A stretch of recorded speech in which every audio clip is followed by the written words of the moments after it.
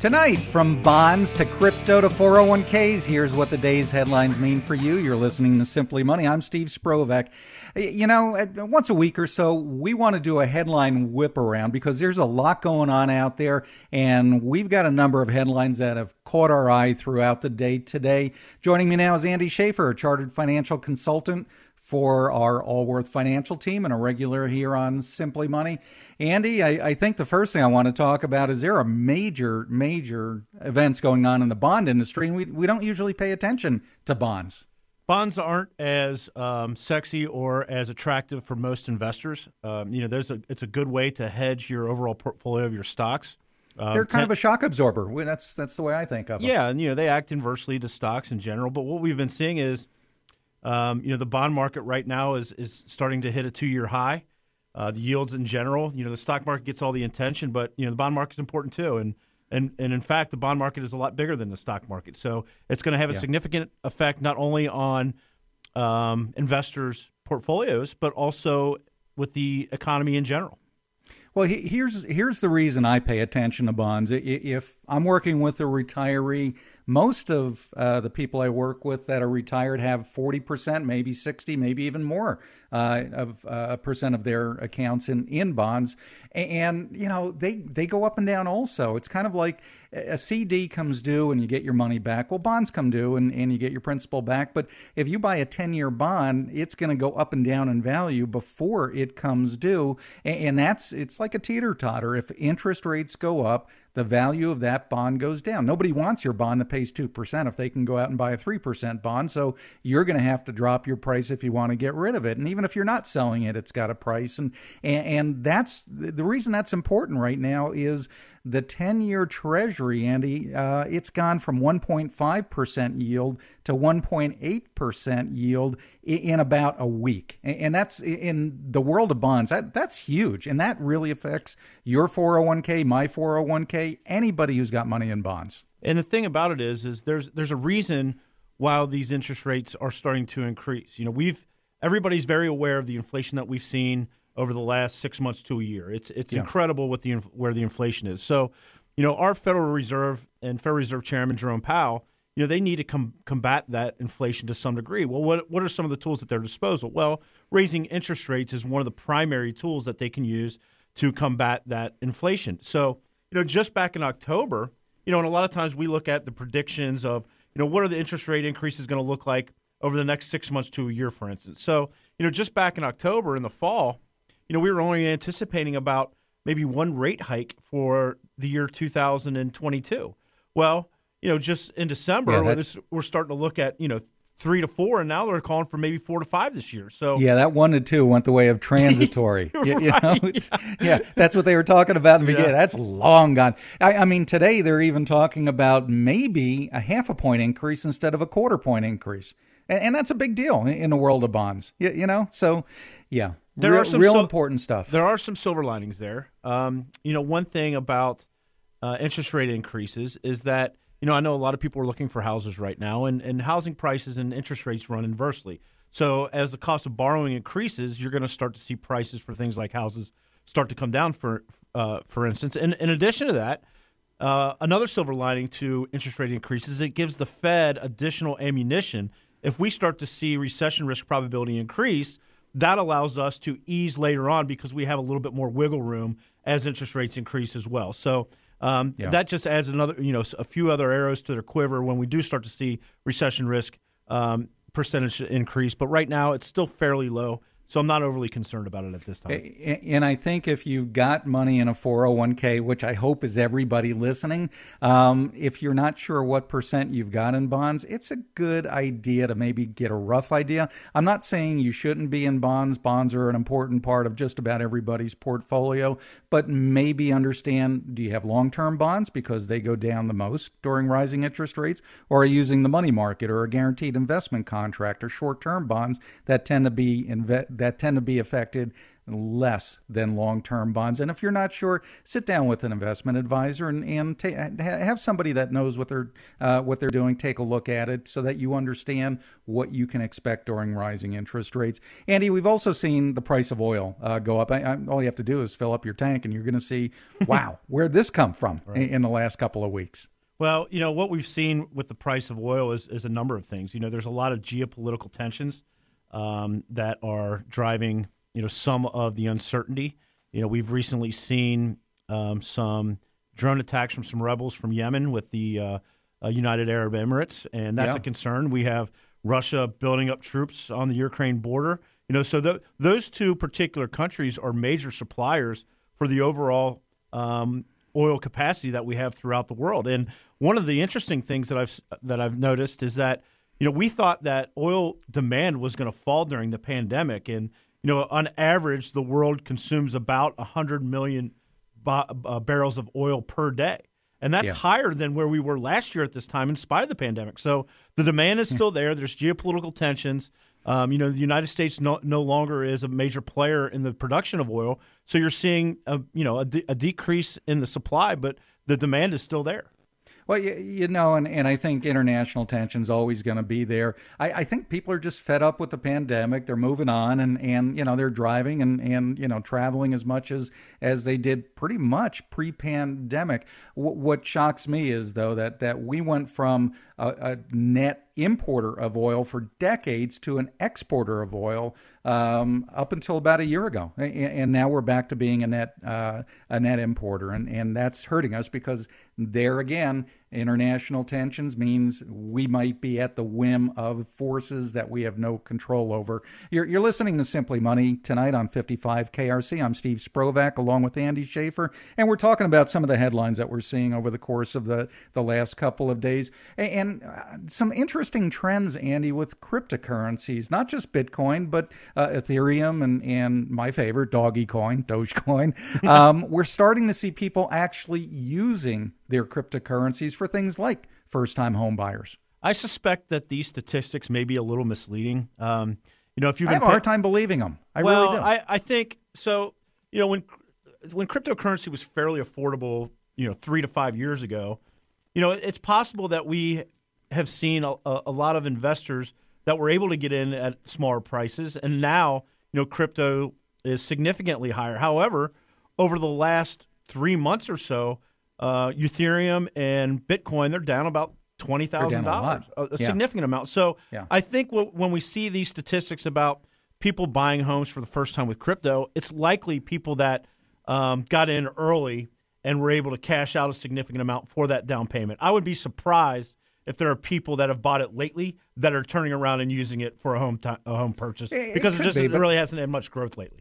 But I think the early adopters were the youngsters. I mean, the Gen Zers, and guess what? They're at the age of, all right, maybe it's time we settle down and think about buying a house. So I think it's kind of natural, but I just have a hard time believing that 12%, and these are the numbers that we're getting, 12% of first-time home buyers are using cryptocurrency. That's the same percent as we've seen in years past of people using gifts, mom or dad giving you a little bit of help on the down payment. That's a big number. That really is. It's a little bit high from my perspective, too. I'm fairly shocked by that. And the other thing is that if you have cryptocurrency, the other thing, it's not like you're just going to the bank and using a deposit to use your down payment. No, you're not giving them a little coin called a Bitcoin. Right. You have to convert this, right? And whether it's a lender or a title company, they want to see the proof of funds, but cryptocurrency accounts don't always provide monthly statements like a bank would. So a lot of lenders, will expect borrowers to cash out their crypto investments early in the process, convert it to cash so that they can use it as well. And we all know how volatile the price of cryptocurrencies are. If you paid any attention to the markets lately, and Bitcoin and Ethereum, for example, extremely volatile, and they've taken a big hit over the last few months.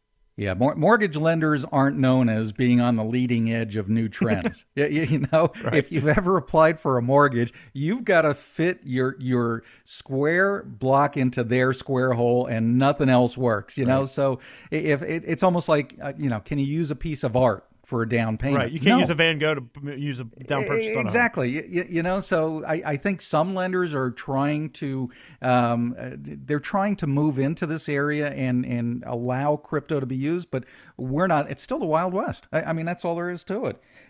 We're also seeing some big changes in the 401k market. A lot of employers that had to scale back during the pandemic and maybe cut out their match or reduce their match, they're starting to turn around and not just go back to where they were, but maybe even increase the match.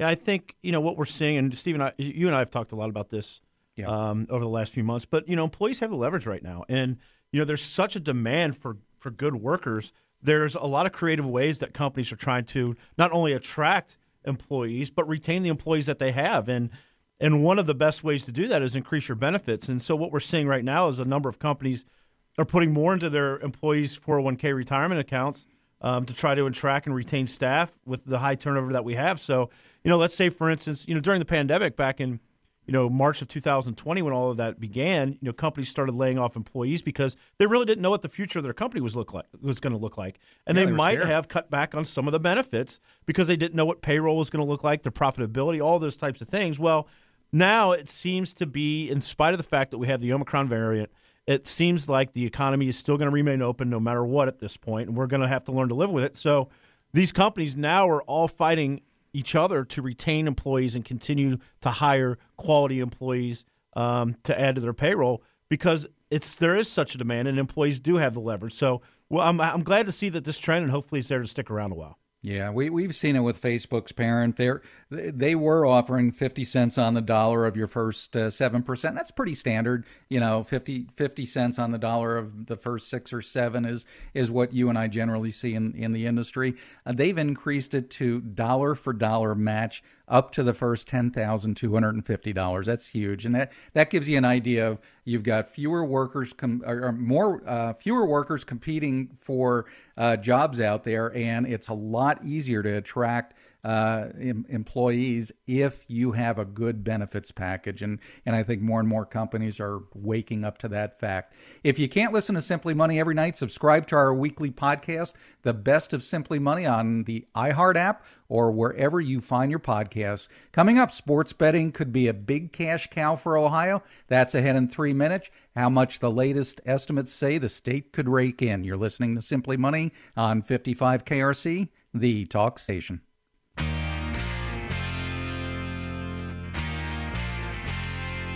You're listening to Simply Money. I'm Steve Sprovak. Ahead at 6:43, how saving just an extra $1,000 a year can make a difference down the road.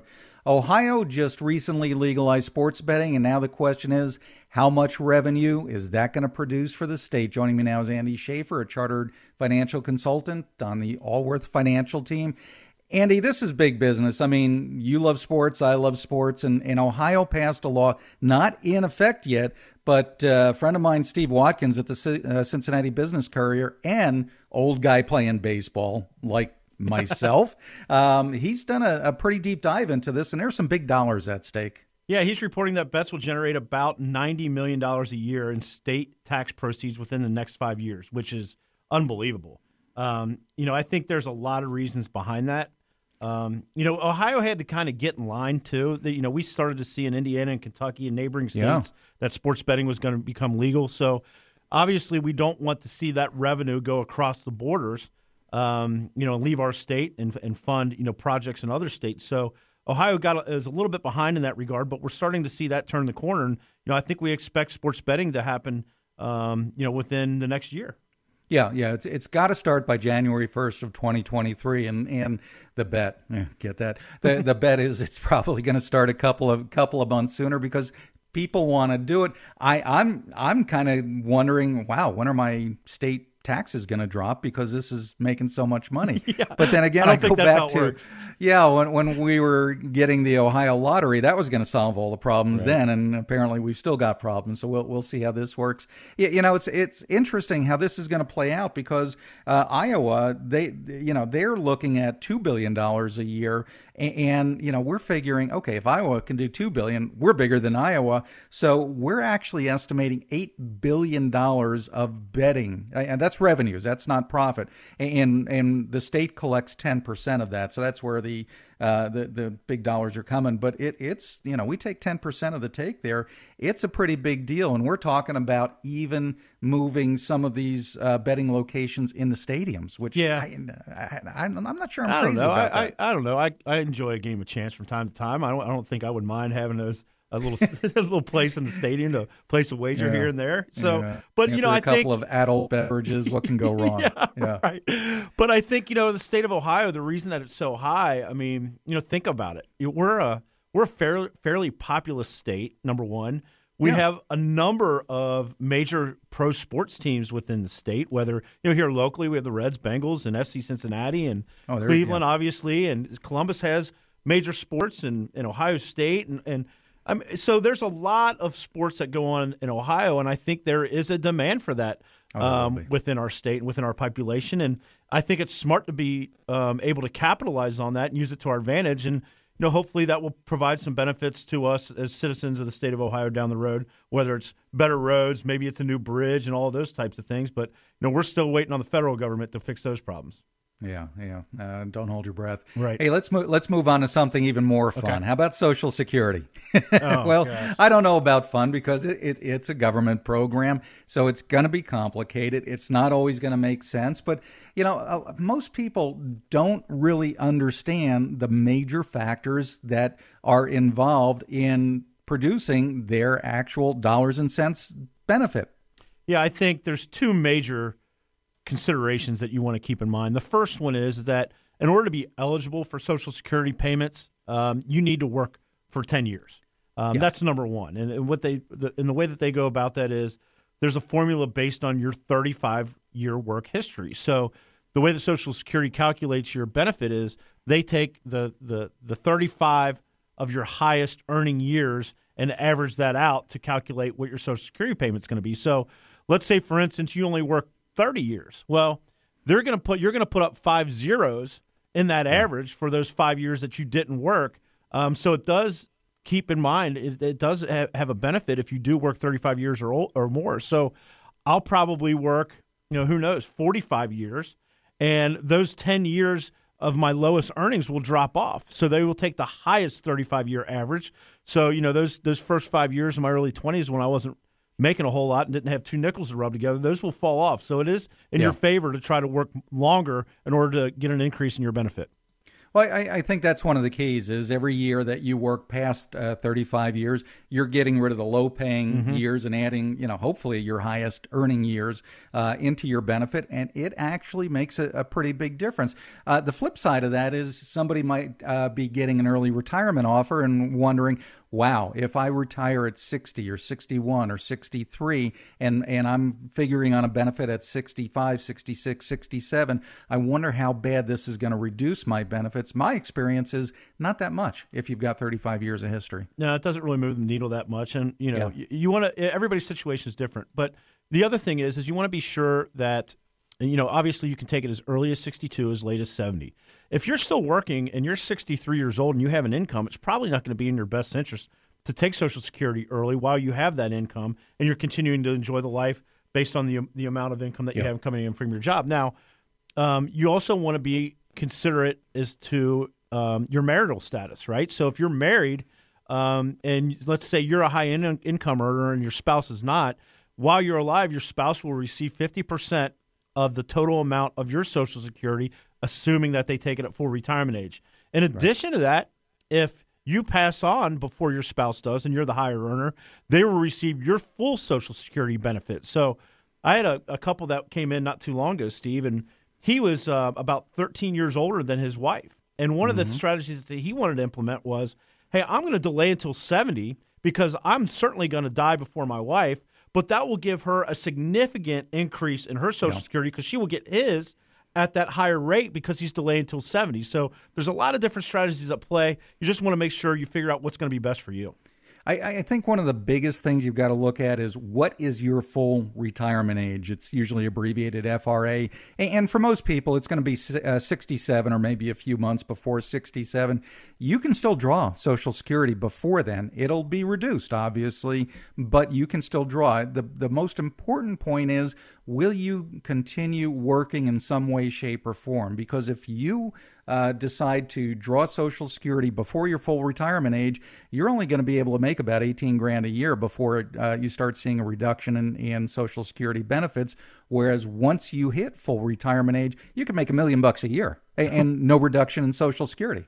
Well, for now. So, yeah, that's the other thing you want to keep in mind. I'm 45 years old, so I'm assuming that it will change. Things will change as we move forward. So just make sure you're doing what you need to do for your own self-interest. Here's a Simply Money point. There are 3 major factors that affect that number on your Social Security check. It's important to understand them in order to maximize them. With interest rates set to rise soon, mortgage rates are likely to follow. Ahead at 6:34, our local credit expert shares how high they might go. You're listening to Simply Money on 55 KRC, the talk station.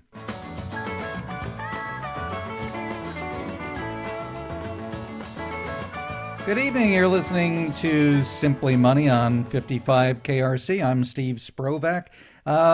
We've been talking an awful lot lately about the Federal Reserve, our nation's bank, raising interest rates, and obviously that's something that's going to affect loans and things like that. But there's a lot of items that the rising interest rates are going to affect over and above CDs and savings accounts, and one of those is mortgages. So joining me tonight is Britt Scarce, mortgage loan originator for Emory Federal Credit Union right here in Cincinnati. And Britt, I want to talk about that a little bit. Welcome to the show. And before the Federal Reserve even increases interest rates, they're tapering. They're beginning to slow down the purchasing of, it's been $120 billion a month of various securities, including mortgage securities. Let's talk about that. How is the taper affecting your business, the mortgage business? Well, this probably affects the mortgage interest rates probably the most, because one of the things that the Fed did when the pandemic started, and something that they, quite frankly, they did back in 2008 too, when we had our big crash, is they started to purchase mortgage-backed securities and treasuries, and what that did is that artificially lowered the yields, yields on those securities. And those yields on those securities actually have the greatest effect on our actual mortgage rates. So, it's not just when the Fed starts to raise, the Fed funds rate by, say, 0.25% or 0.5%, that will affect things that are based on prime, like your home equity lines of credit, sure, and your say business loans and credit cards and that sort of thing. But really, these mortgage-backed securities that they've been purchasing, that is what has been keeping our interest rates so low. And as they start to taper that, we're going to see interest rates rise. We could possibly see them rise as much as, all the way to maybe 4% by the end of the year. Well, let's backtrack a little bit, because I've been doing this since the early 80s, and I know you've been in the business a while. Historically, these mortgage rates, they are at all-time lows. Where are rates right now? What can you get a 30-year mortgage at these days? Right now, you're seeing 30-year fixed mortgages in the mid threes, mid to low threes. Depends on the day. Obviously, we're seeing the Treasury, 10-year Treasury up big today, but you're still able right now to get shorter-term loans, 15-year loans, 20-year loans, and 10-year loans, in the twos still. So wow. Right now, wow. You still have an opportunity, but I would say you want to act quickly. If you've been on the fence to purchase a home, or if you've been on the fence to refinance or pull out cash to maybe consolidate high interest rate credit cards, that sort of thing, you want to get that in motion sooner rather than later. So you see mortgage rates rising to the 4% range. Do you think when the Fed begins actually increasing the overnight Fed funds rate that they could even go higher? Well, they could, but I seem to, I seem to feel that you'll probably just see them gradually going toward 4, which, quite honestly, in historical terms, like It's you were still just low. saying a minute ago, Steve. Yeah. I mean, this is still a tremendous, environment. But what you're going to see, one of the things that I've seen that people need to be taking advantage of right now is the rapid appreciation in home prices. We've seen about an 18% year-over-year increase in housing prices, and it's projected that it might even go as high as 7% again this year. So what that means, there's a whole lot of home equity there for a lot of folks, and if they're carrying any kind of high interest rate credit card debt, things of that nature, it's a really good time to restructure that debt. And like I said, you can get rates right now really good, low rates, probably still in the 2s if you go with like a 15 or a 20-year term, and you can cut some time off your mortgage, and you could really get rid of a lot of that high interest rate debt.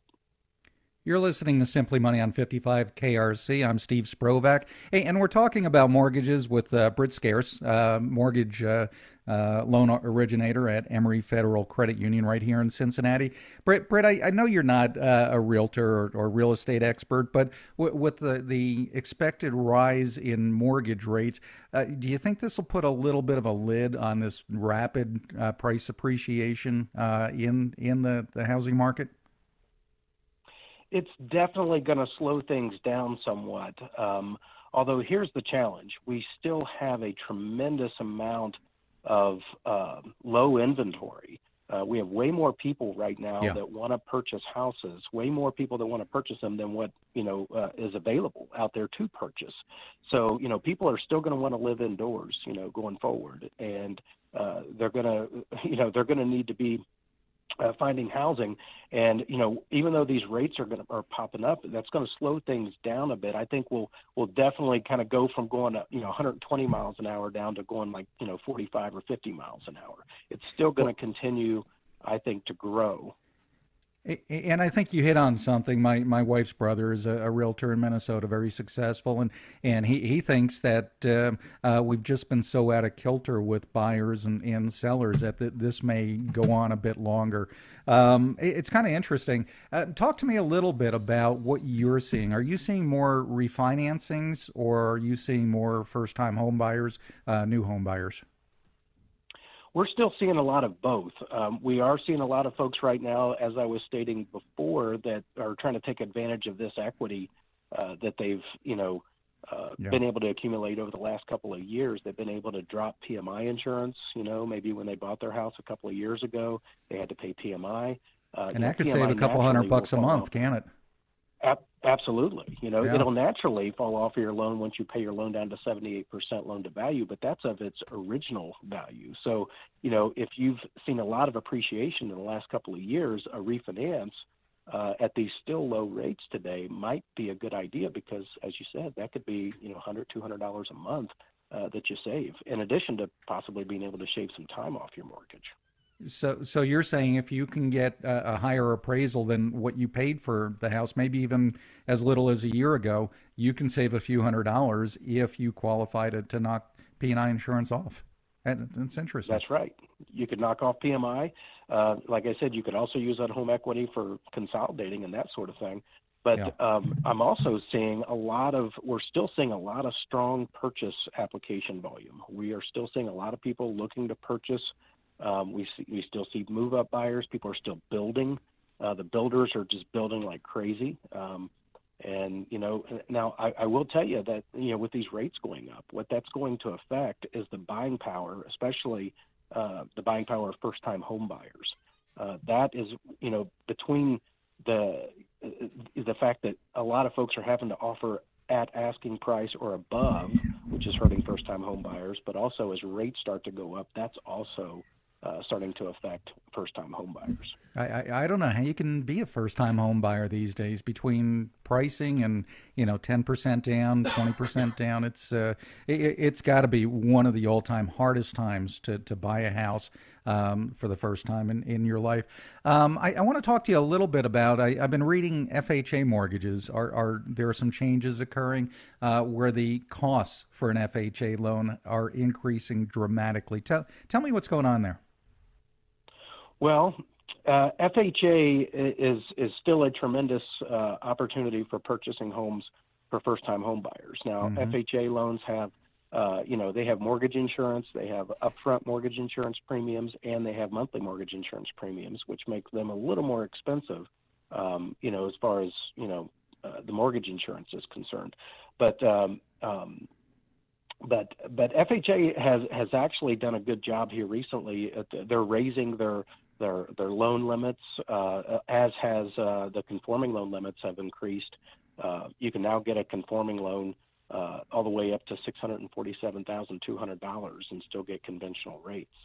The bigger change, more so than FHA that I've seen, is FHFA, which is the conservator for Fannie Mae and Freddie Mac. One of the things that they've done that has hurt second home folks that are purchasing second homes is they have dramatically increased the cost for purchasing a second home. They've added increased pricing hits, of anywhere between 1 1/8 to 3 7/8, depending on That's how huge. much you're putting down on a second home. And so on a $300,000 mortgage, I mean, this could be as much as $4,800 or so that it's going to cost extra to purchase a second home right now. They're also increasing prices on jumbo loans. So, they're definitely increasing the cost of getting mortgages right now, and that doesn't really make a lot of sense to me, given the fact that we're still, we're seeing things starting to slow down and everything. I'm not for sure exactly why they're trying to charge all those extra fees on second homes. And that's for all mortgage lenders or not?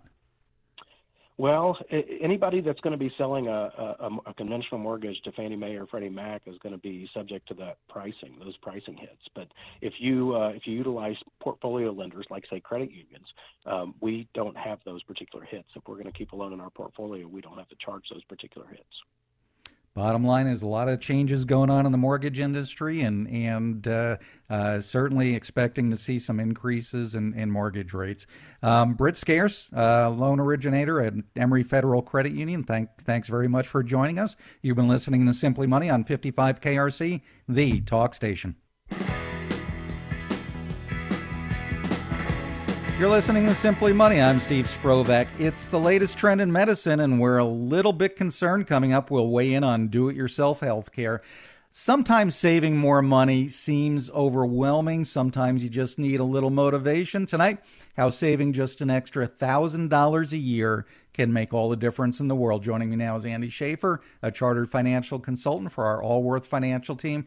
Andy, we get wrapped up in it takes a lot of money to retire, and how can we accomplish this? And maybe we need to break it down in smaller bites. Even $1,000 a year can make a difference. Yeah, I think baby steps is the way to go. Just start getting in good habits. When I was early in my career, I just tried to put a little bit away, whether it was just $25 out of my paycheck.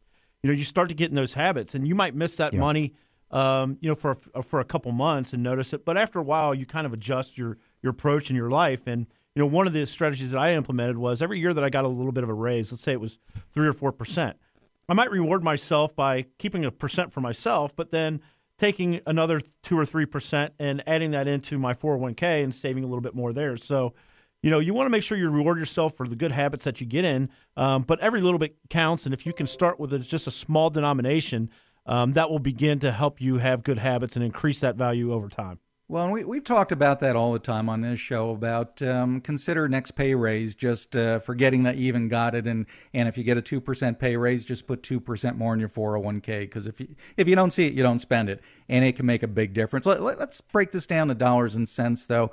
$3 a day.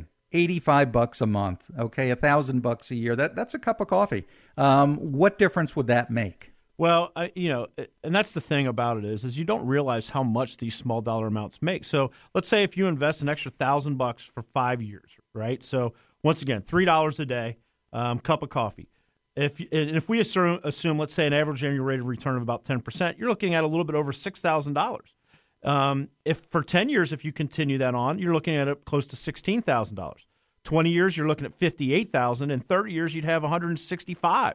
So, those are ballpark numbers. But the point is just by doing a little bit, it can have a humongous impact on your overall financial health and your financial plan. Well, and I think that's the key is that, all right, $1,000 a year sounds like a lot of money, but you break it down monthly or daily, $3 a day. What difference is that going to make? If you've got $165,000 more in your 401k or savings account 30 years down the road because you started doing this at age 30, that's an extra $500 or $600 a month that you're living on. And I know a lot of 60 and 65 and 70-year-olds that would love to have an extra $500-$600 a month. It's big money, and that's the power of compounding. So where do you find $3 a day? Where do you find $1,000 a year, Andy? I think you can look at your general budget. Obviously, there's a lot of things that we splurge on, but one of the things that I did not too long ago is I checked all my subscriptions on my Apple phone. Right, and there were some things on there that I had forgotten about. Oh yeah, and I was probably able to delete 5 or 6 different items that probably saved me $40 to $60 a month. Right, so think about that, and I'm maybe I'm a terrible example of that, but I'm sure everybody has something like that where they can find some extra dollars that they can add to their overall savings by just cutting back on some of that pork.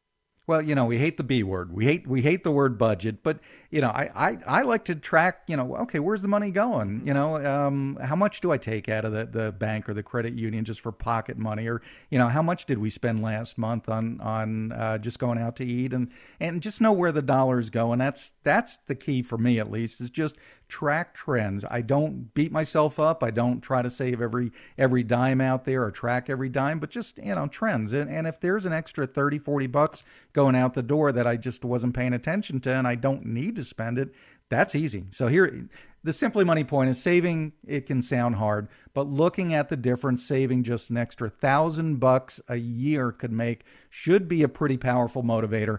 Coming up, we've seen the do-it-yourself trend in homes, investing your money, but what about healthcare?